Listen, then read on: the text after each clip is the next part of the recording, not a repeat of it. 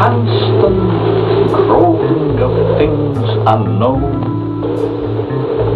drawing from the endless reaches of time. Jason.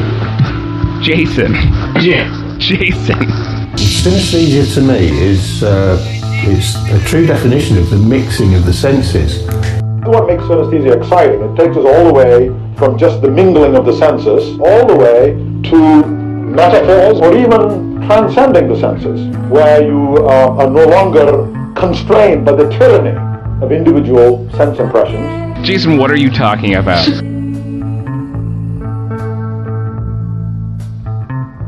Synesthesia, a movie podcast featuring Jason Michaelich and Jim Hickox, begins now.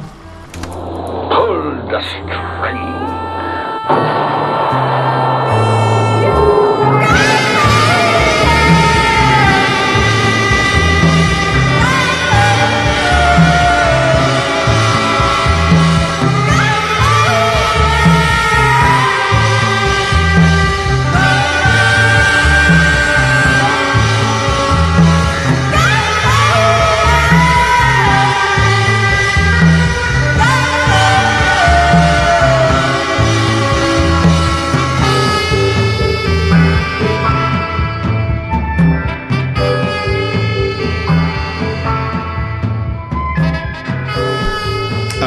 I was talking to Lucy the other day, and I forget how it came up, but I said something about becoming a cyborg. Sure. And then we were talking, and she stopped and said, I only just now this moment realized that that's what the Borg are named for in Star Trek.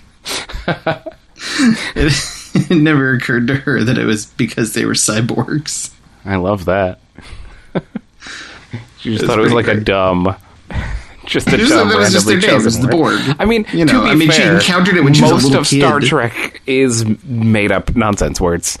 Oh yeah, totally. There's no reason to assume that anything is based on something, but that is funny. No, it runs on dilithium crystals that they put literally into a Mr. Coffee. Yeah. If you ever go, this is revealing the depth of my Star Trek youth, but in the they put out one of the side products they put out was blueprints of the Enterprise from Star Trek Next Generation. Wow. So you could go through and look at the blueprints on every level. The first thing to note is that there appears to be only one bathroom, and it's on the bridge. For the whole ship? Aren't they supposed to be carrying like thousands of non-Starfleet people? Oh yeah. No, I mean it's a small community. Yeah. On there, but yeah, there appears to be one bathroom, and it's right off the bridge. So wow. But the other thing is that when you go to the diagram of the engine, it's an inverted cone on top of a right side up cone, and the dilithium crystals go in the top and are superheated, and the energy for the ship flows down into the upright cone. So it literally is a Mr. Coffee. Yeah, it's a coffee maker. That's amazing. Somebody was having a lot of fun when they did that. That's really nice. So yeah, the Enterprise runs on Taster's Choice. Yeah, great. I mean, don't we all? Speak for yourself. I'm running on Rudemeier right now, but it's, same general principle. Pete's Coffee. Well, you're a little fancier. Pete's Coffee and prescription amphetamines. Hey, welcome to Synesthesia. The podcast we named something we can never say correctly. Synesthesia. Well, welcome to Srnica, Slovenia, where my extended family is from originally. Really? You're Slovenian? Yeah, I am Slovenian. Well, let's see, what am I? I'm a quarter Slovenian. Okay. Because my dad's dad was full-blooded. His parents left Srnica and traveled to America. Actually, when I was in Slovenia, I got to see the dirt path that they would have walked to the port city in Italy, and the little shrine that's there on the dirt path that was there when they would have been there. That would have been the last like Catholic shrine on the way out of the town. Wow, it was pretty rad. That's. And I saw the small room where my great grandmother was born. Wow, really? Yeah. Did it still have placenta in it? I don't know how long particles last. It had a low wood ceiling. It was a very small town. It was interesting to see. Did not run into Slavoj Žižek. Were you tempted to make Lucy go back there to have her child, your child? I can't say that occurred to me. At the beginning of your sentence, I was going to say, yeah, I am very tempted to go visit Slovenia with Lucy and show her. But to go back and have her give birth in the low wooded ceiling room. Yeah. No, because despite really liking the country and feeling an odd sense of history when I was there, I don't actually have that strong of an emotional tie to being a Mikulich. So fair. That's fair. Probably cut that part out if any of my family ever listened to this, but it's true. You don't know who's going to listen. Yeah. You're more likely than Animal Collective, your family. Well, yeah, maybe it's a toss-up. It's debatable.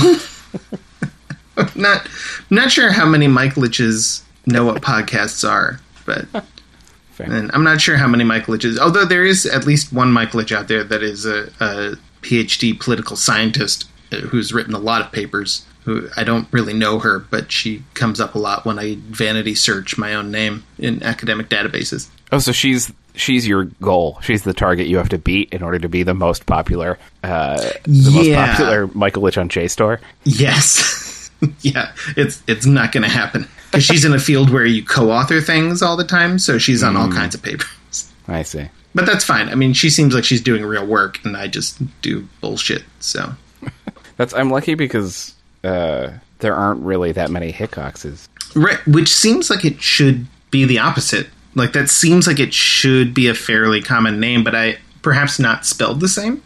Yeah, there's more spelled other ways. There are 8 other spellings that are more common, I think, than mine. Oh, wow. So that's already more spellings of Hickox than I would have assumed there were, and yours is the 9th most common. And there's a lot that don't end with X's, and most of them don't have 3 consonants in the middle of them. The 3 consonant that is your claim to fame. That's the stumbling block for replication. Yeah. I'm sorry, what? There's a lot with 2, and there's some with 1. I've seen HICOX before. Oh, wow. That seems almost... I mean, it seems too minimalist. I wouldn't know how to pronounce it if I saw it. Yeah, it seems like... High socks. It's like if I was being reinvented by a branding company because I had caused an oil spill. They'd be like, let's just get it to the least number of letters possible. If you were a commercial at the beginning of a RoboCop movie. Yeah, exactly. High socks.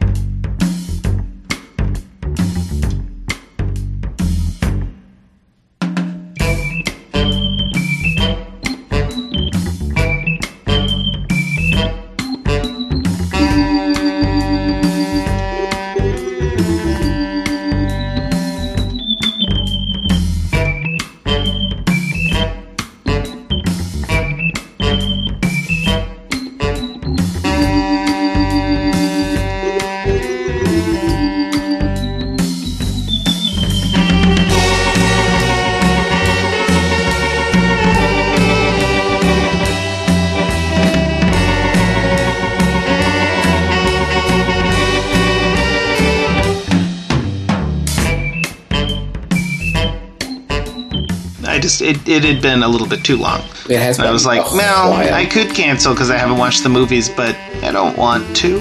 Yeah, we're talking about Thursday anyway. I just want to talk to Jim. There was something else I watched that I wanted to talk to you about. I don't remember what it was. I watched Freddy Got Fingered this last week, though. But I don't think that was what I wanted to talk to you about, but I did. I've never actually seen that. Is it worth the time? I had watched it once, again, like years ago, like early, mid-2000s maybe. And I remember there being a bunch of bits in it that I thought were very funny, and then later learning that it was widely considered a terrible film. And I looked up the other day, and it's like apparently undergone some reevaluations from some corners of the internet where people are like, no, it's a surrealist masterpiece, and it's not any of those things. It's fine. It's like it's like most of the movie is a Farrelly Brothers movie taken to its logical extension, where it's just sort of it's like mostly a movie.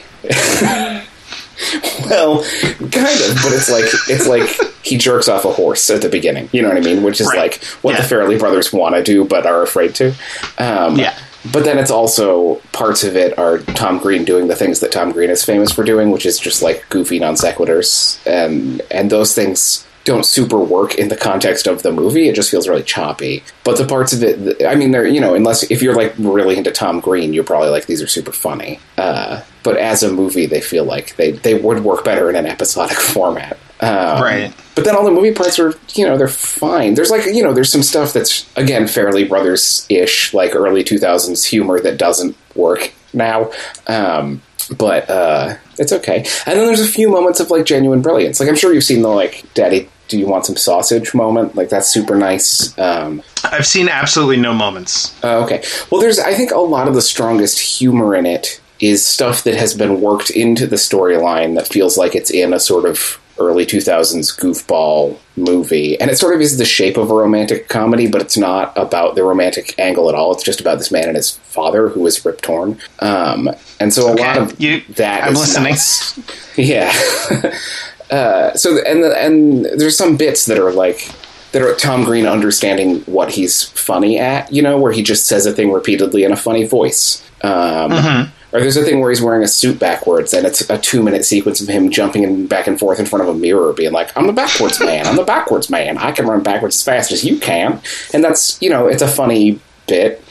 And he makes an animation about centaur zebra people, and a lot of it is built around him saying, listen to my hooves, and that's funny. So there's some nice bits in it, but it's a mess of a movie. But it's not the worst, and it's also not genius.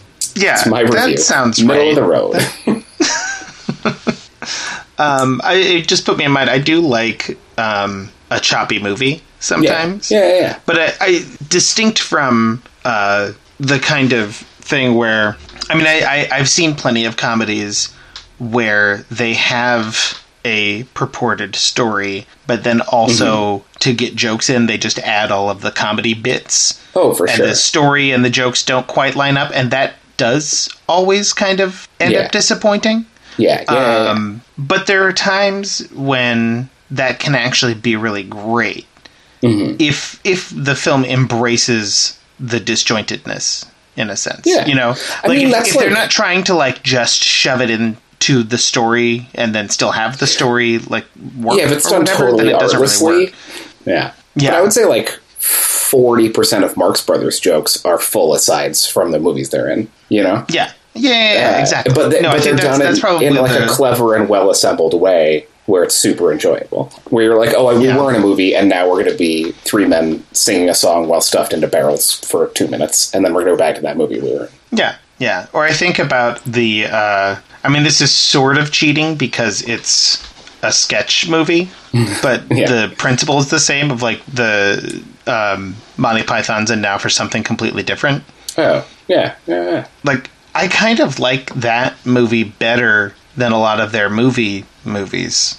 Because it knows what it's trying to do. Yeah, and it also just keeps punching.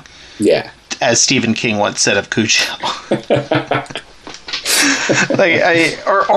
Here's a good example is Brewster McCloud. Oh, yeah. Brewster McCloud does have kind of an overarching story, but it's mostly just flitting from weird scenario to weird scenario, and it kind of fits together, sort of, but it fits together in the way of like, it feels like it's a story that existed that was then remixed into this. It's like there was another movie that was taken and disassembled and restructured with other things. Yeah.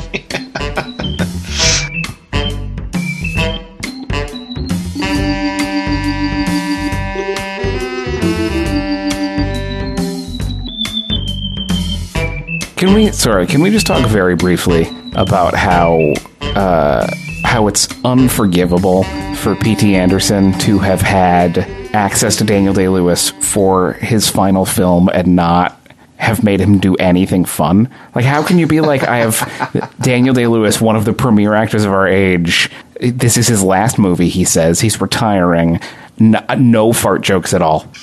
No like a gimmicked hat with confetti inside of it, right? It's like, how do you do that? How do you be like, no, he's gonna just be... Not even any facial hair. Yeah, right? He doesn't even get to have funny facial hair. 0 jokes in the whole movie. I don't think I've ever been angry at a director.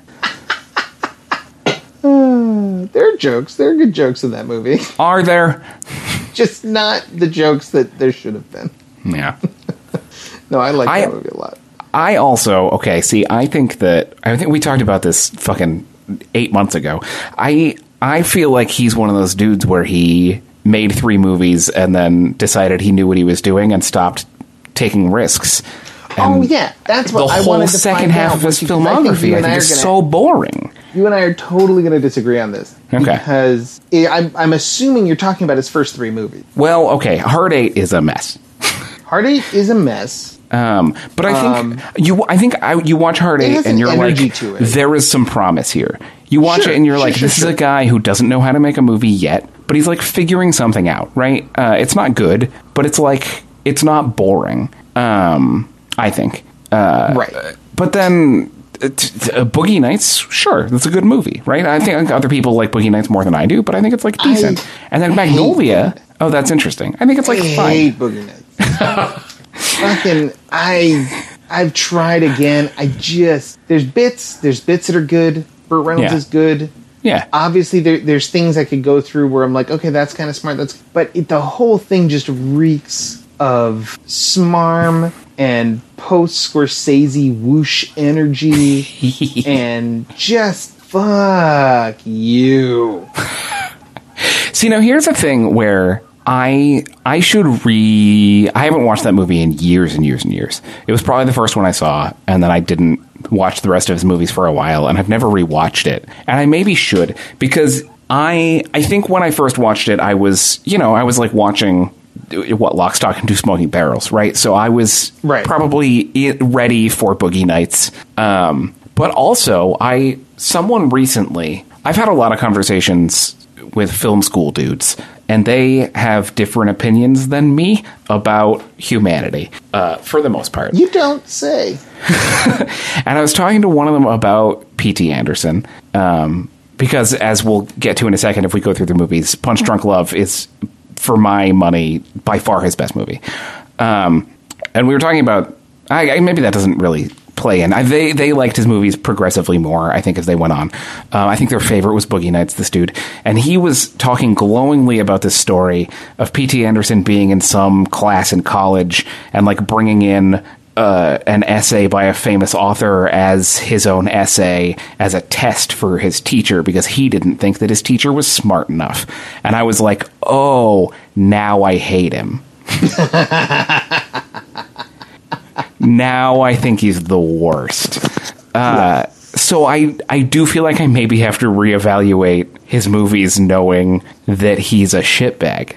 Well, I think, here's the thing. I bet Boogie Nights, the worst. Yeah. I think he got better. You think so? I do. So here's how I try. I agree with you about Punch Drunk Love. That's at least my favorite.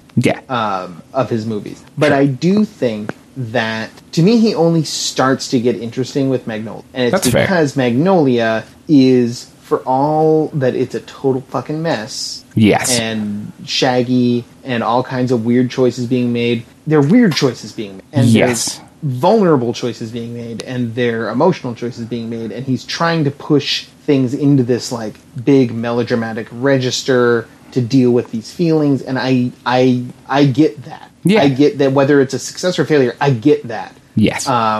Way more than I get the cool of Boogie Nights. Like Boogie Nights is just, it's too fucking slick. Fully agree. I do think Magnolia is his first. It's the first movie where he's like really pushing himself and doing something that's genuinely interesting. Yeah. I think where you and I will disagree is that I think after Punch Drunk Love, he does continue to do interesting things. We disagree because you're wrong. That's why. I would love to see him go more into the Punch Drunk Love area, although I do feel like this last movie, The Phantom Thread, was a little bit more punch drunk than anything he's done since. It wasn't as far as I'd like, but it was way funnier, and it was trying to push into that more of that. It's interesting, right? Like his movies. One of the things about his movies is that they are so thoroughly. What's the word I want to use?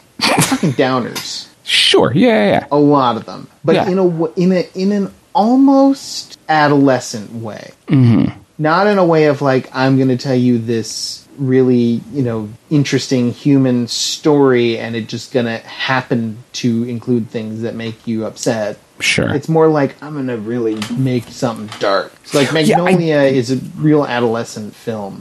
Oh, yeah. And the master for all of its, really high level intelligent filming has an aspect of that to it as well. Sure. Where it's like, I'm gonna create this, dark vision to sort of dwell in. Yeah. The movies that don't do that are Punch Drunk and The Phantom Thread. Those are the two movies where he actually, I'll actually say the very end of Boogie Nights. Not most of Boogie Nights, but the very, very end of Boogie Nights. Sure. I love the scene where Burt Reynolds is walking through the house and he's getting ready to do stuff and he's talking to people and it's this great little, P.T. Anderson has basically reimagined a family unit.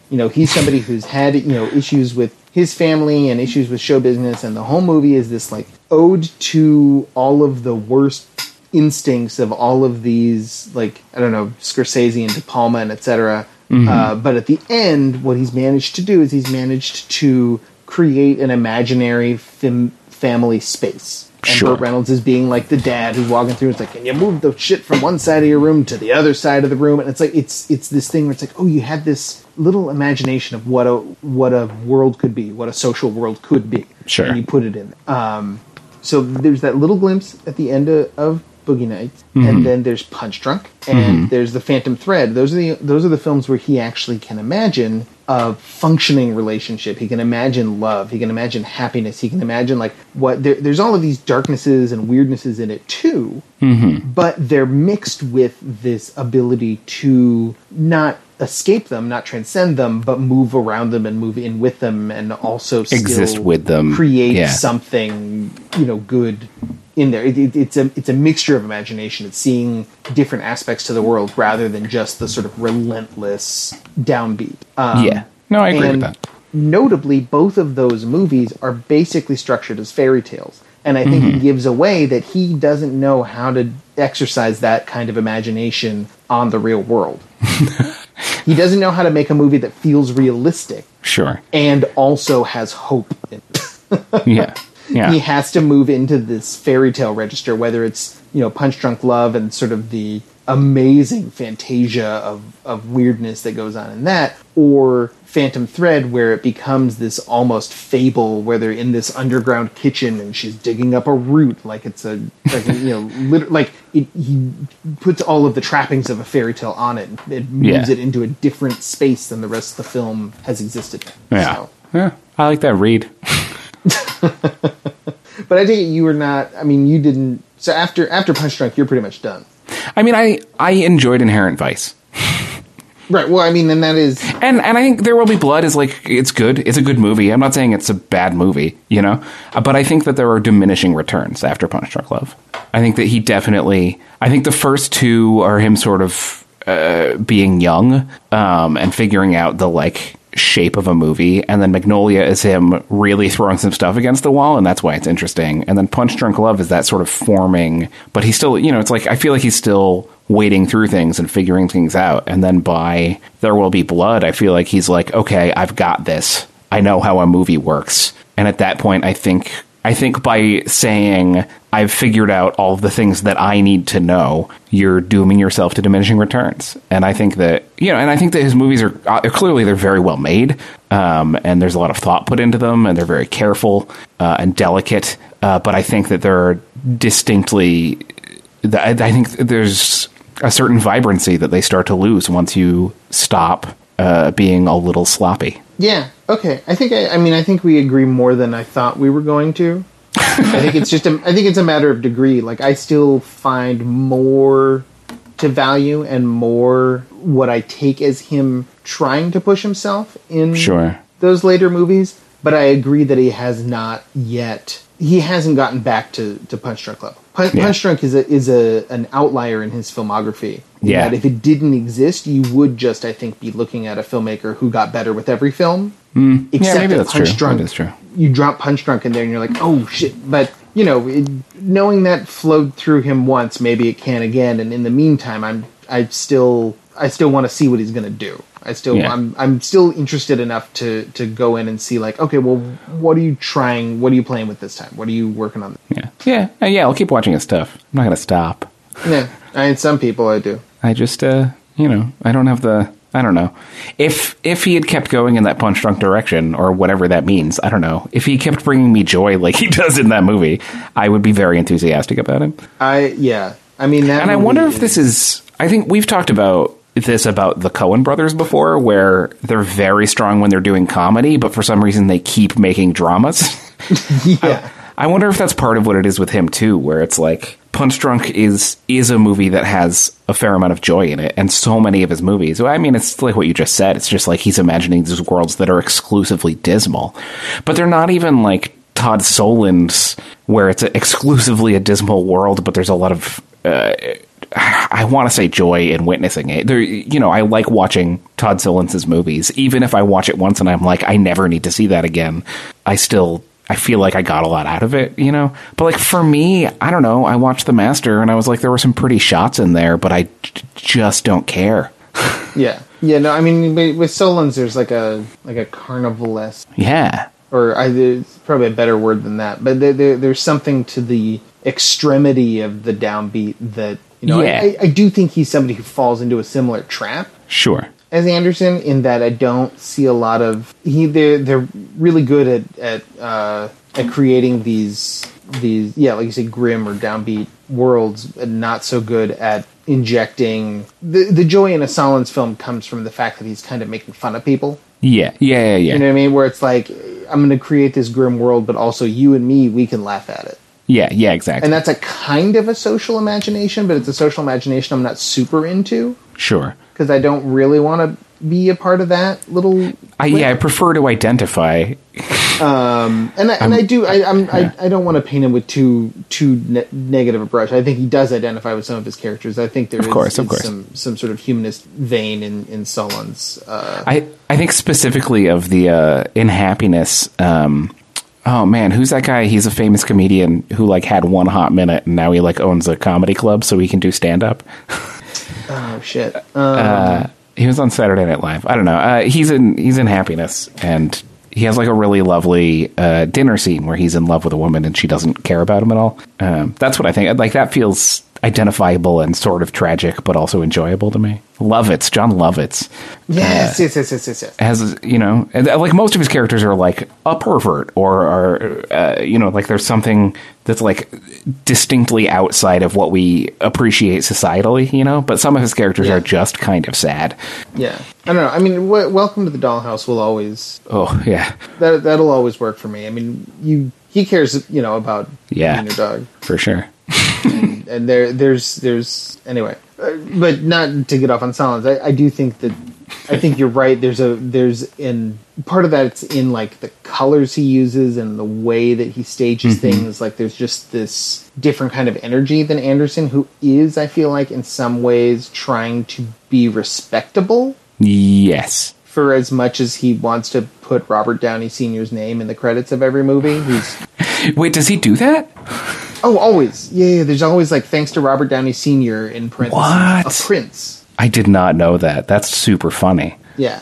His movies are nothing like Robert Downey Sr.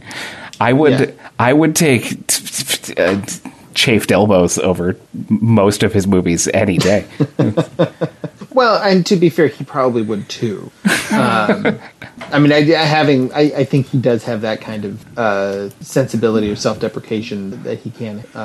There's actually a great special feature on the Magnolia, or a great bit of a special feature on the Magnolia DVD that I used to watch a bunch, where it's this making of documentary, and it's fine.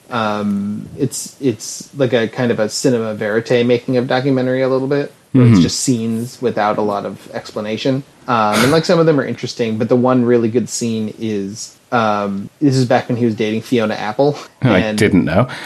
They're in a room and he's reading out the worst criticisms from all of the reviews because the movie was not terribly well reviewed. Or there are a lot of people had a lot of problems with it. And she's just like, her head is down and she's just doing like a vaudeville shuffling dance while he yells all of the criticisms at her, like she's the movie and it has to keep dancing.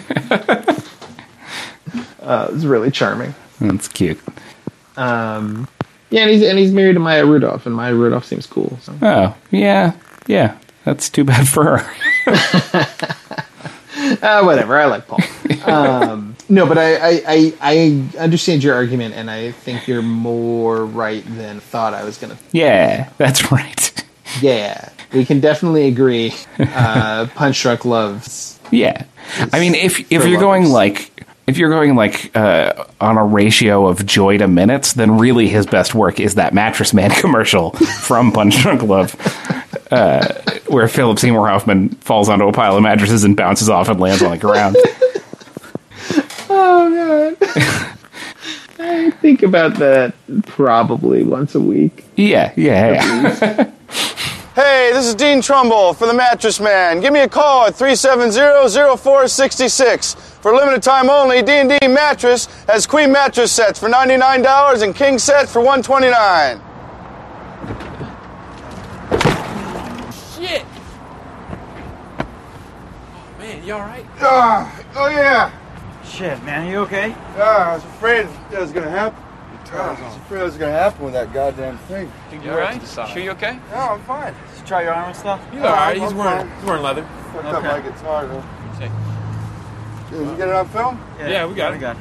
Yeah, I just found out that there were. So I feel like that. I just found out that there are like 6 Altman films that I have never seen. There's probably more than that, but I thought I'd seen there's most at least of them. That many. I thought I'd watched a bunch, but there's like a whole arena of earlier films, and there's like some weird horror movies and stuff I've never seen any of that I need to. Well, he made like a movie a year from 76 to 2009. Is that true? So there's a lot of them. Yeah. Well, like once they let him make MASH, he just kind of never stopped. Yeah, that's fair. And when you say earlier movies, do you mean pre-MASH, like the rocket ship movie? I'm not. He did a space movie before MASH. I forget what it was called though. I'm gonna look right now. And he did a bunch of TV. Let's run down the Altman filmography. Okay. Let's see what Altmans we've seen. All right, I've watched none of his documentaries. I didn't realize he made a bunch of them. Let's see. Are you looking at Wikipedia or IMDb? IMDb.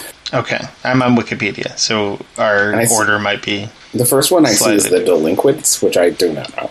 That is the first motion picture that I see. They also list his short industrial films. Oh, that's fun. That he made for like the Goodrich Corporation and the Caterpillar Tractor Company. I would be interested in seeing those sometime. Yeah, there might be something interesting there.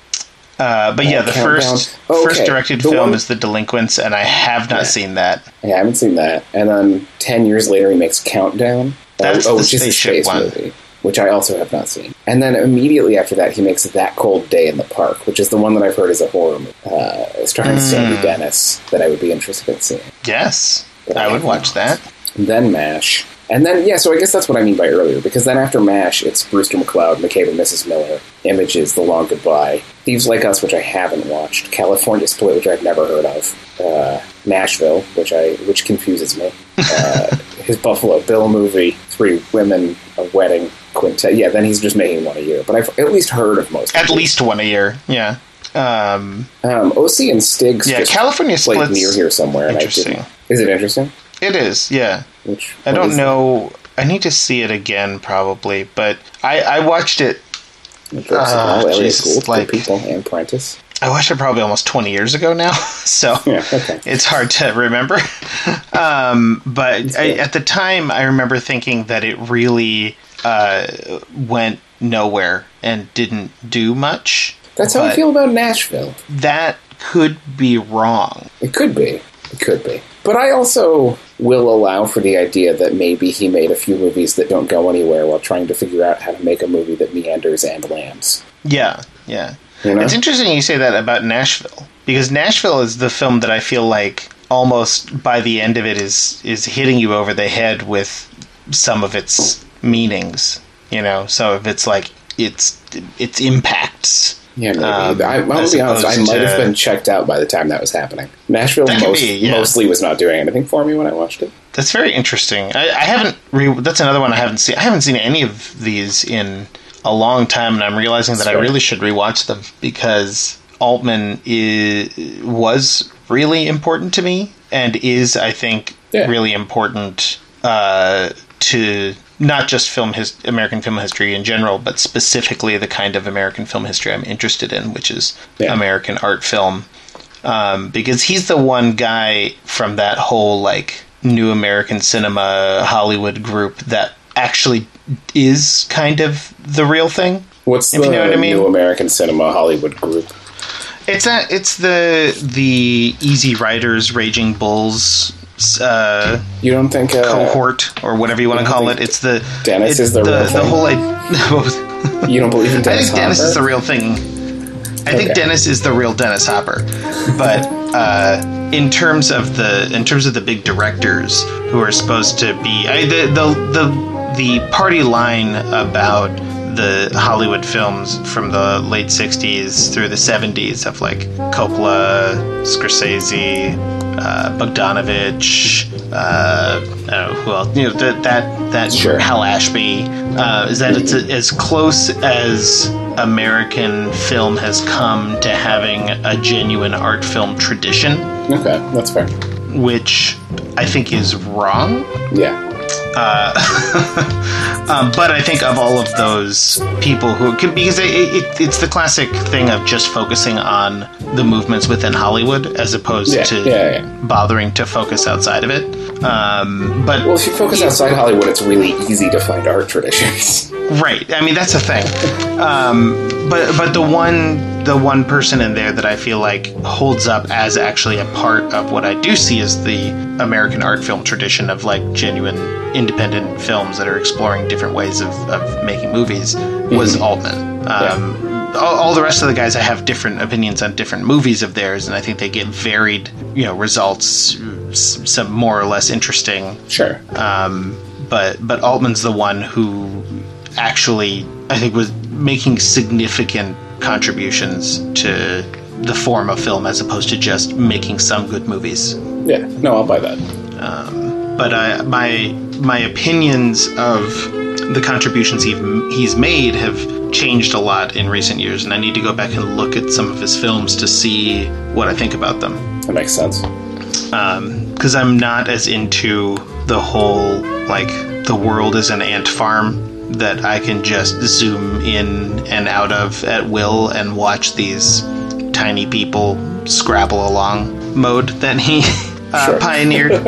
Sure. Like, he gets a lot of credit for making these films that are these huge ensemble pieces, and like really gets talked about as a director who makes movies about people, and he does, except that his people are all so completely contained and trapped by the worlds that they're in that it feels suffocating and at times almost smarmily judgmental. That's fair. I mean, I think that's fair. I haven't. But again, I need to rewatch the only one that I've watched in the last several years is Popeye, and Popeye doesn't really. I mean, it fits that general mold, but those characters are definitionally already very one-note characters. Yeah, which is maybe why he does such a good job. Yeah, exactly. That's why I think part of why I think he's so good at Popeye. Like, people didn't get why he would do Popeye. They're like, well, this is a comic book movie, and you make these sprawling character pieces. It's like right. His movies aren't actually.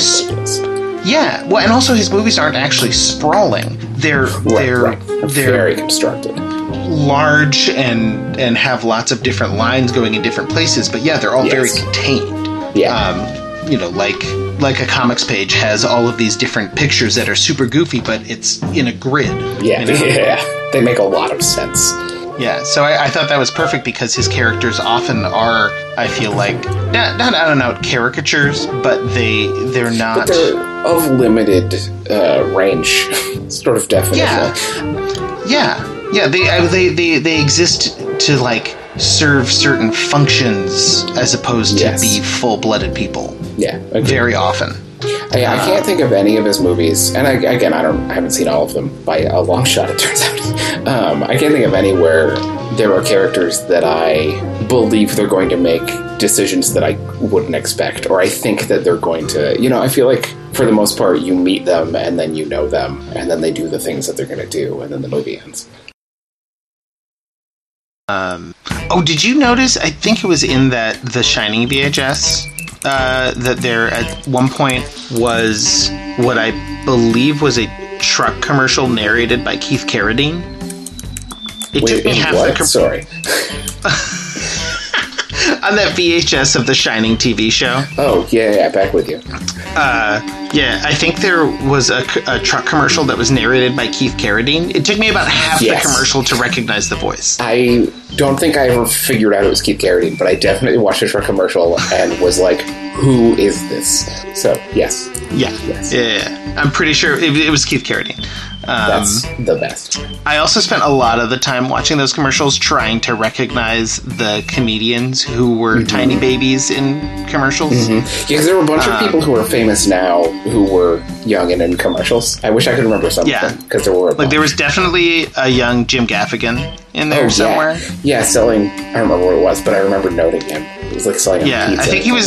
I think he was selling a car. I think he's always been selling cars. He's still selling cars now, so I think Jim Gaffigan has just always been selling cars. Good for him. And there was some young comedian that was selling Barks root beer. Yeah, who was that guy? I couldn't tell if he was somebody who still was somebody later. For a minute I thought it was being Dane so Cook. aggressively. Oh, he could have been like a skinny young Dane Cook. But I couldn't find anything online about him being in Barks root beer commercials. So I don't know. So I spent a lot of time thinking about that because there was nothing to think about in the actual film. The commercials were what was fun.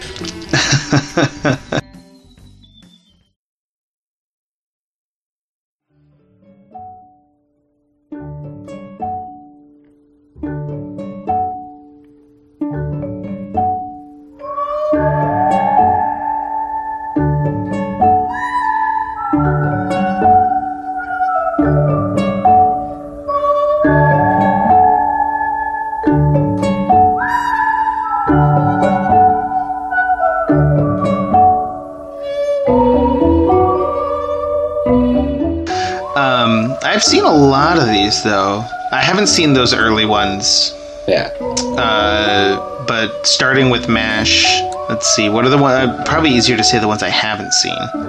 I never actually saw Images because it looked dumb. Have you seen it? I feel like I have and don't remember it, but it could be that I don't remember a different movie that is similar in my mind. It looked kind of like, it looked like Robert Altman's version of when Woody Allen tries really hard to do Bergman. And it just kind of comes out flat and embarrassing. Oh, I'm looking at it actually right now. It's definitely not the movie I'm thinking of. I don't know what movie I'm thinking of that I half remember, but it's not Images.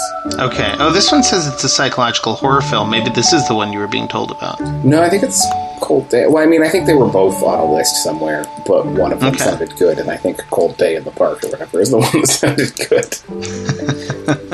I mean, I should see all of them, but I haven't seen Images. I also have not seen Thieves Like Us, which seems like it could be fun. Yeah, that's a fun scene.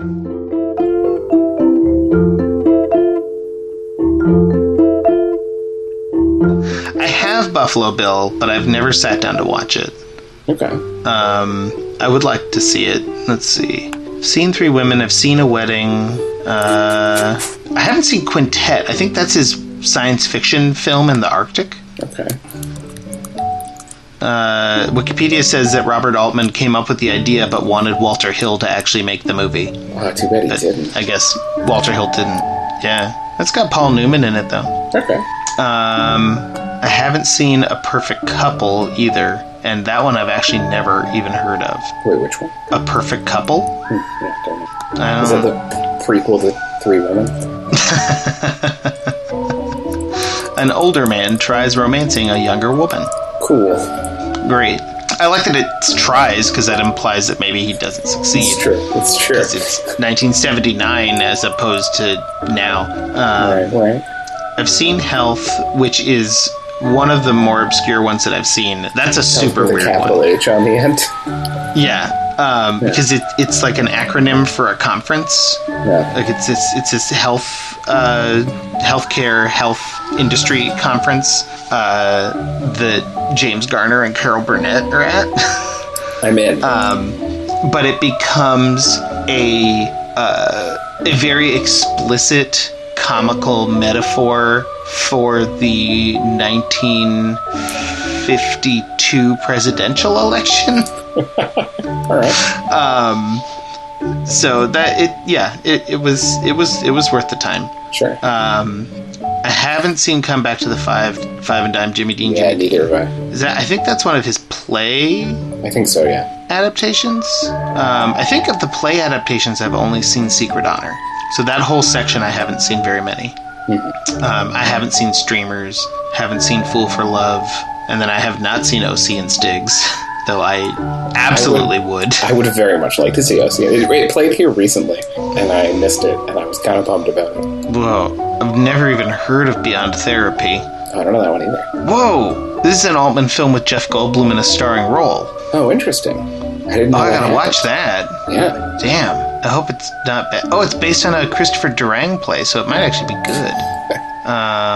Cool. Yeah, gotta do that. I've seen his segment of Aria, but I don't remember anything about Aria except being super bored because I was way too young to watch that movie. Unless it is just boring, I don't know. I couldn't tell. Let's see, I haven't seen Vincent and Theo. I've seen The Player, I've seen Shortcuts. I have not seen Mrs. Parker and the Vicious Circle. I don't know that one. Oh, no, sorry, that's an Alan Rudolph film. He just produced it. Pret-a-Porter, is that his fashion movie? It sounds like it. Yeah, Pret-a-Porter, Ready to Wear. That's the one that sort of... It ends with what I think of as like the perfect example of how not that subtle or complex Altman's like social critiques are. Mm-hmm. Because it's like a very Altman-y comedy about the fashion industry, and then the final segment is the ending fashion show, and all the models are just walking up and down the runway naked, and all of the people watching it are talking about the clothes that aren't there. Cool. Because they feel like they have to. Yeah. So it's like great. Yeah, I mean it's like a very, very simple joke, but he gets a lot of. It's one of those ones that's easy for critics to quote. Sure. So it gets a lot of play. Kansas City, I think I did see that one. That was a like 1930s jazz noir with Jennifer Jason Leigh. Okay. And that was pretty fun. The Gingerbread Man, is that his John Grisham movie? That is his John Grisham movie. If we ever do our John Grisham series, we'll watch that one. For sure. Sorry, I just clicked on John Grisham's name, and his picture on Wikipedia is really good. Am looking. That is really good. Cookie's Fortune. What is Cookie's Fortune? Yeah, there's so many of these that there's a I ton. haven't seen. I've seen 10, and I thought I'd seen most of them, but clearly, yeah, I was in the wrong. Like I feel really good about myself because I've seen like Kansas City and Dr. T and the Women, but there's still like half his movies I haven't seen. Yeah. Dr. T and the Women is good though. Yeah. Yeah. It definitely got completely ignored because it was his like weirdo romantic comedy about Richard Gere as a gynecologist. And people were like, no. But it's legit. Would you show it in a double feature with the Dead Ringers? Yes. Yeah, great. Yes, I would do that. I would also show it in a double feature with anything that references the John F. Kennedy assassination. Okay. Or any other political assassination, because that is a running element of the film, is that Tara Reid is a tour guide of the book depository. All right. And it's a pretty good joke. It's also really funny that Dr. T and the Women came out and people were like, ugh, Altman's completely lost it. And then the next year was Gosford fucking Park, which I don't like, but obviously is everybody's favorite movie. Yeah, yeah. The Company is interesting. That's like a very, even more, it's like a mixed documentary fiction film of a ballet company. Oh, it's got movie stars in it, but then it also has just lots of filming the dancing. Okay.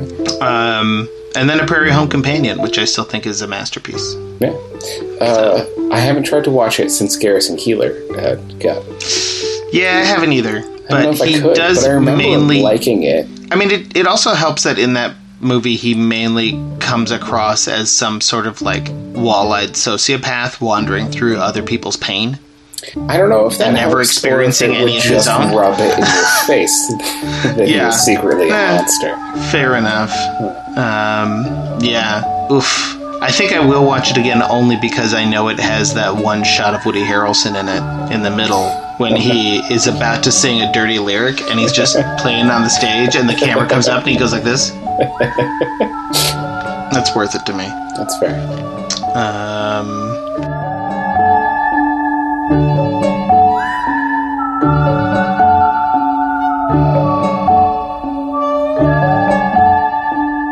Like, I think The Long Goodbye, I think, is also a great movie. Yeah, totally. I mean, here's the thing. I like a lot of the movies still, but I think it is a... It's a very rigid form. Yeah, well, it's also just a vision of life that I've become less compelled by. Like, when you're a young man and a little bit more smarmy about things, I feel like it is rewarding to watch movies that are all about how everybody is just floundering in their own systems of thought and systems of interrelation and can't break out of it, and you feel smart because you can step back and see the whole web that he's laid out for you, right?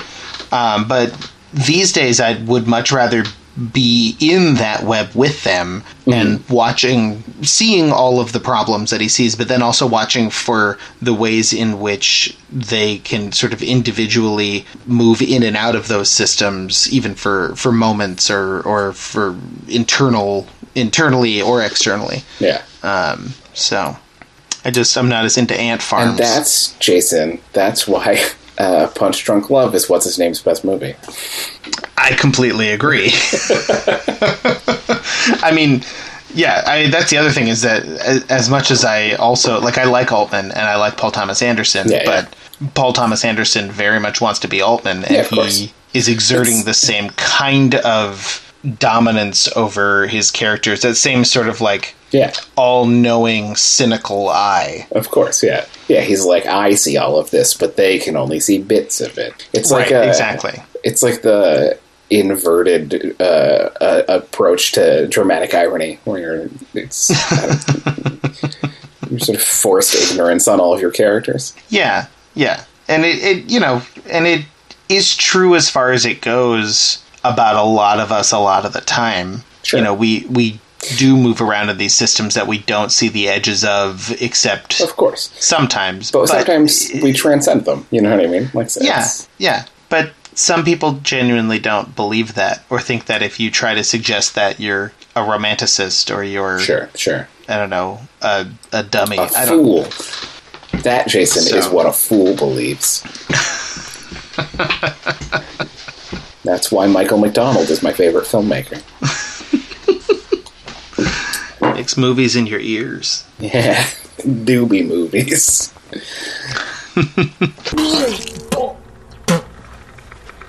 Your shitty music make me barf, log again. This is ridiculous. You're a sentimental fool, Kenny. You think you can come right back here from long ago and recreate your friendship just by mustering a smile and telling some nostalgic tales? That's what a fool believes, Kenny. That's what a fool believes.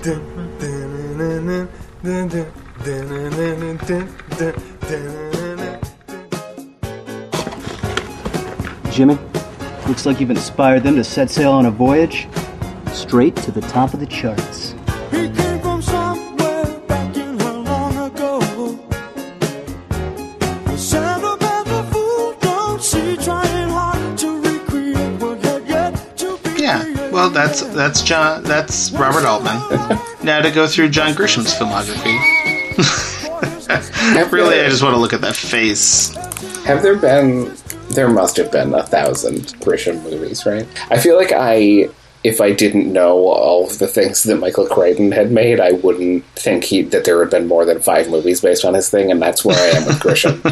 Where I assume that there are 5 John Grisham movies, but I bet there are actually 300. There are 11. Oh, that's not that bad. We could do that. And one of them is Christmas with the Cranks. Okay. Which is a comedy with Tim Allen and Jamie Lee Curtis. All right, great. I'll watch all 11 movies to watch that. That was... I mean, I remember this movie coming out. I had no idea that it was based on a John Grisham novel. Yeah, it doesn't seem very Grishy. It's not about lawyers killing people. Yeah. Wait, do his lawyers kill people? I thought they just did law. I mean, I think they do law, but then also there's murders. Oh, okay. Lawyers kill a lot of people. Interesting. But they're not, like, then there's the good guy lawyers who are like, oh no, they're gonna kill me. Mm-hmm. I see. That makes sense. These movies are better than I remembered. Like, there's more ones that I would watch again on purpose. I mean, The Firm is not bad. It's way too long, but it's not bad. The Pelican Brief is very entertaining, if you like Denzel Washington and Julia Roberts. Sure. I never saw The Client. I know Lucy loved that because she loved Brad Renfro when she was younger. I don't know who that is. I don't really either. He was a young actor who, I forget what else he was in, but that was his first big thing. Jason, I just Googled Grisham films, and the first thing that comes up is a YouTube video that called The Top 10 Best John Grisham Movies You Must Watch, which means that they're leaving off one John Grisham movie.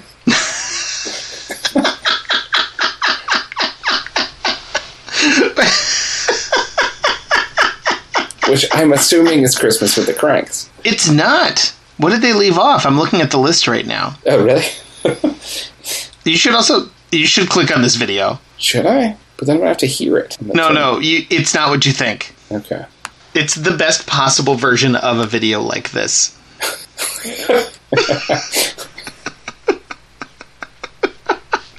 Oh, this is pretty phenomenal. It's just a techno song with pictures from the movies with the titles on them that then and burn, dissolve, fade into. It's not even descriptions. It's just saying which thing they're adapted from, which mostly is A Time to Kill, adapted from A Time to Kill. Oh my god! When you get to number 2, it's the best picture of Tommy Lee Jones. Yeah, it's title adapted from same title over and over again. The only reason they had to do that is because It's because the Gingerbread Man was from an original manuscript. And Christmas with the Cranks has a different title. Sure. Everything else is just title adapted from title. Oh, there's a really good picture of Tommy Lee Jones. Huh. Well, all right, now I know what all of the John Grisham movies are. Which one did they leave off? Did they leave off The Chamber? No, that was on there. Yeah, that was on there. A Painted House, I think they left off. Oh, because it's a television film. Or Mickey? So they literally... Mickey? No. Okay. Mickey was there. Was it? They just left off the TV film, so they just named all 10 theatrical films. Yeah. Top/only 10 John Grisham movies. I'd say we should do them, but that video just did all of the work we would have done. True. They did much better than we would have done it. Yeah. Oh, man. Cool. I'm going to close that out now. One of them is about baseball. Yeah, that's the one so that's the other one that they had to do the description of because it's based on a script by, is what it says. Which I don't know if that means that he wrote the script, or it's based on a script that he wrote, but then somebody else wrote a different script. It looks like aside from the baseball one and Christmas with the Cranks, they're literally all about lawyers. Yeah, that's his thing. I thought that was just like a funny joke we all made, that he only wrote about lawyers because he wrote half books about lawyers. But he really... No, that's mainly just what he does. Exclusively about lawyers. Yeah, well, the Pelican Brief's about a journalist. Oh, okay. But also about the Supreme Court, so... Was he a lawyer? Yes. That makes sense, then. Yes. He also sued Oliver Stone. Good for him. Because it's actually not... It's one of those stories that I want to tell as a really crazy funny story, but also it's not because it involved people dying. Oh. But there were friends of John Grisham's... A couple of friends of John Grisham's were killed by a couple who were doing Natural Born Killers copycat murders. Whoa, really? Yeah. And so John Grisham sued Oliver Stone over his claim that the movie made these people kill his friends. Did he win? I don't believe so. Okay. I'm glad he didn't win, because that sets a bad precedent, Jason. Yes. But it is just a crazy That is insane. That's a super crazy thing, yeah. I'm surprised that someone would watch Natural Born Killers and think, I want to do that. Oh, man. So many. Really? So many people. Yeah.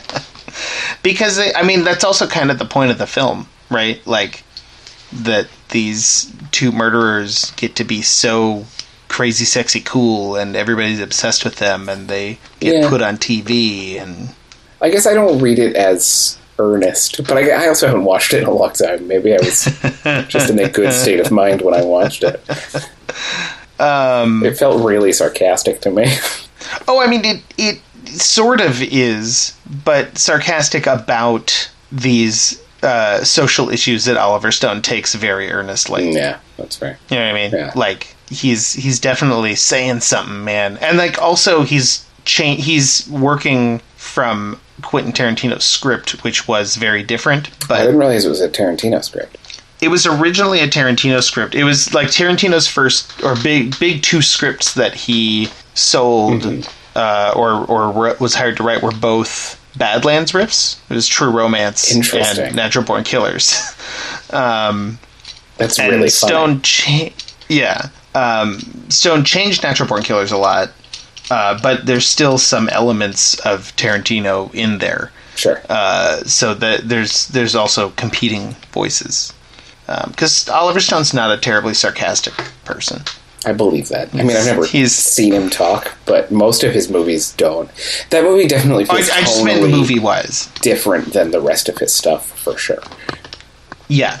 And I think that's part of it. Yeah, that makes sense. But yeah, that happened. I think someone just knocked on my door. Hold on a second. Okay, don't get murdered.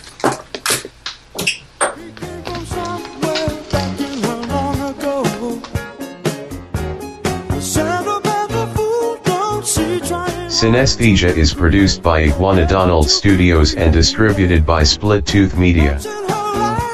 Featuring music by The Cocktails, courtesy of Tight Ship Records. Theme music by Soft Healer. Synesthesia is recorded before a live audience of synapses firing in your failing brain, producing the final images you will see, for a virtual eternity, as the Zeno's paradox of your mind approaches ever closer but never reaches the sweet release of death.